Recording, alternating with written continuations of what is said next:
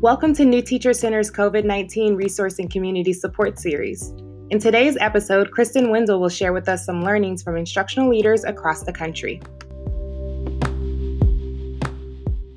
Hello and welcome to Beyond Buildings Connecting Communities, where we engage school and district leaders in conversation around the hard work of meeting student and educator needs during these challenging times. I'm Kristen Wendell with the New Teacher Center, and today I'm speaking with Tara Tarango, Director of the Van Andel Institute for Education, located in Grand Rapids, Michigan. So let's start. Can you tell our listeners a bit about yourself and your work at Van Andel Institute? Really, I guess I would describe myself overall as just a teacher advocate, trying to do everything I can to really increase the way people view teachers and the difficult work that they do, but also supporting teachers and doing this difficult, important work. And currently at the Van Andel Institute for Education, we have both student programs, so after-school programs where we meet with students, field trips and that sort of thing, kind of a little non-traditional classroom setting with students. But we also work with teachers all over the country and helping them create those classrooms where curiosity, creativity, and critical thinking thrive. Can you speak a little bit about those 3 C's and how you've been thinking about them with educators right now? But all those skills, I think, are really shown to be important as not only educators, but every industry almost been thrust into how can we think differently about the way we work? How can we be creative and problem solve? So if there's ever a time where we realize those skills are certainly important, it's now. But I think we don't need a pandemic to know that. I think there's no way of knowing exactly what skills are going to be needed or what kind of knowledge is going to be needed in future jobs, because that's always changing. One of my mantras is we look at those things, and if they were valuable 100 years ago and are still valuable now, then chances are they're going to be valuable 100 years from now. That can be really helpful for educators when they're trying to figure out, what do I want to focus on right now? How do I bring something important out? That I think that provides a really good lens for educators to think about. One thing we know about students is that content-specific instruction, whether in reading or math and science, is really important. And so if you think about science instruction in particular, what do teachers and school leaders need to be thinking about when they think about science in a remote setting? I think they just need to kind of first open their minds that, it doesn't mean that we can't do science. I've heard a lot of that actually, we can't get in there, we can't get into a lab. But there are a lot of things you can send out to students to do on their own. I'll give you just a quick example that's sort of fun. One of the things we did was a project called Prevent the Spread. And we had kids at home, if they can get 3 pieces of bread, take one and rub it all over their keyboard, let's say, or some other dirty surfaces. Another one just put straight into a Ziploc bag, and another one put hand sanitizer on their hands and then wipe the bread.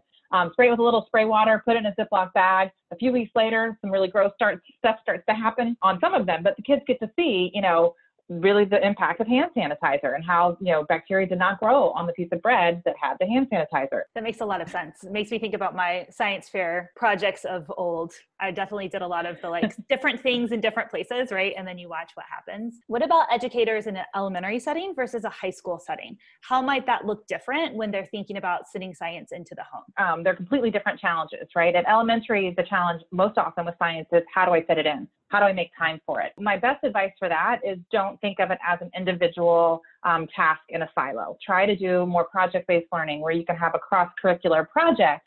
For example, that Prevent the Spread project is fairly science-specific, but another one might be to kind of connect with a senior citizen and write a biography of their life. That's a project we do. And we thought, well, how can we incorporate science? Let's connect them with a senior citizen that has the same birth month. They were both born in January. You can talk about the night sky and how the patterns of the night sky were the same in January, whether it was 60 years apart. So look for those places to connect science, not as an individual content area, but to maybe something more cross-curricular. Secondary, it's a little bit easier because those kids are a little bit more able to kind of be self-sufficient in terms of doing their own research.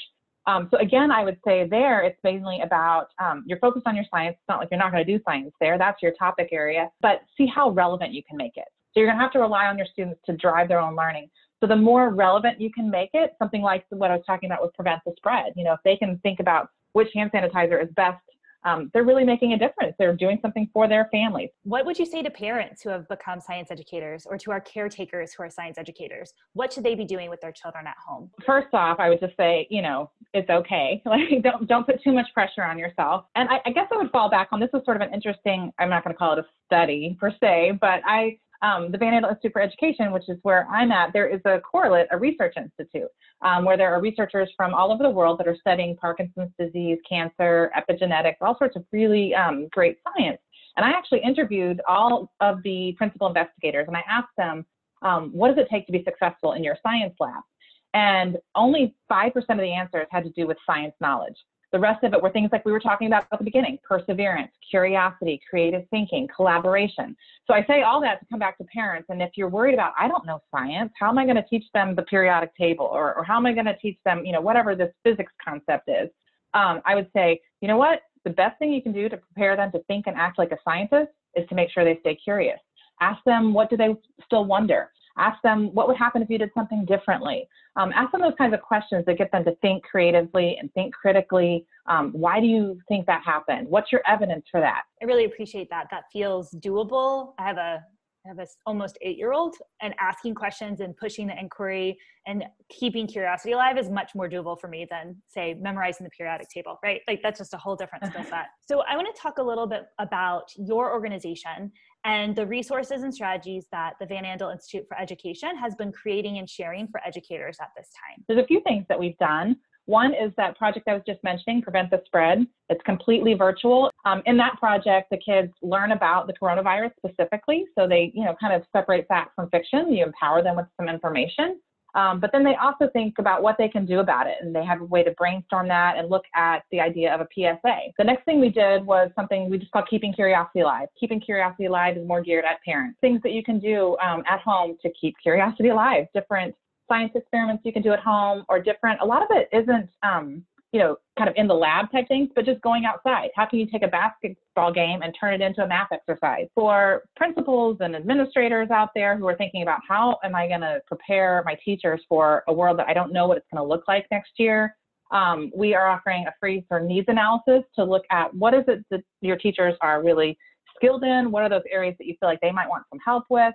Everything from, remote learning sorts of topics to increasing critical thinking in the classroom, or assessment and rubrics and grading and that sort of thing. Where can administrators find that? Our website is blueappleteacher.org, and then there's a PD section. So in the PD section, you can explore all the different sorts of workshops that are there. And at the bottom, there's a link to that needs analysis. Do you all have any supports or resources for leaders who are thinking about what does it look like to provide professional learning in a virtual space for teachers? So our last 3 webinars were all about remote learning. One was just all about how to just kind of tips and tricks for, what can you do in Google Meet versus Zoom, and how do you do polls every 10 minutes? Then move from, once you got the practical down, to actually recreating those genuine and authentic learning experiences that you got into teaching for. But now what we're in the process of doing is we have project-based learning units, but they were created with an in-class, environment in mind.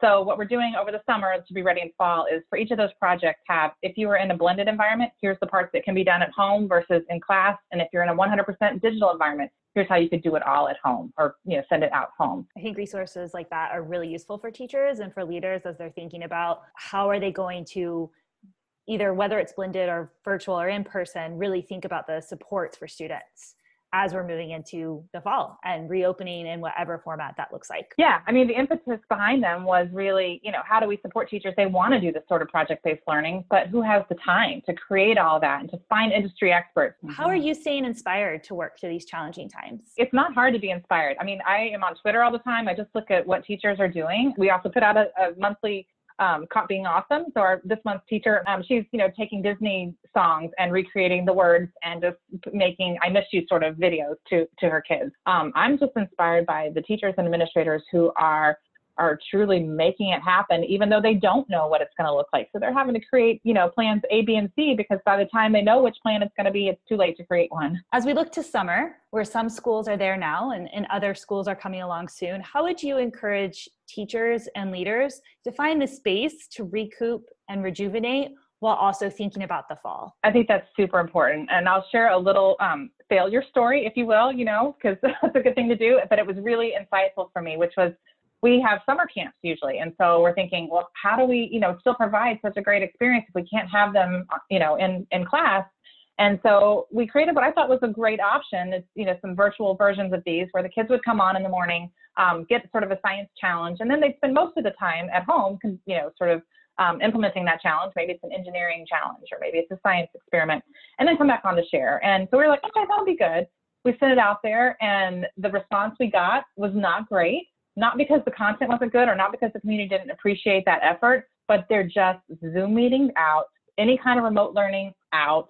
any kind of, I have to, supervise my kid and doing this, like, I just need to get my own work done. I realized, like, I would say, especially the first part of the summer, just give yourself a break. Can you provide your website one more time for us? Sure. It's www.blueappleteacher.org. Thanks so much, Tara. I really appreciate learning about the work that you're doing with the Van Andel Institute for Education, the resources you're providing, and the supports you're really thinking about for teachers at this time. Thank you.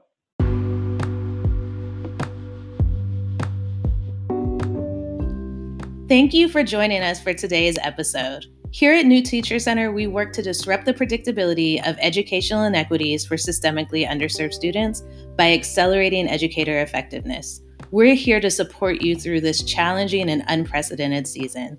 Please visit www.newteachercenter.org/COVID-19 for additional resources, communities of practice, and webinars to support you through this season.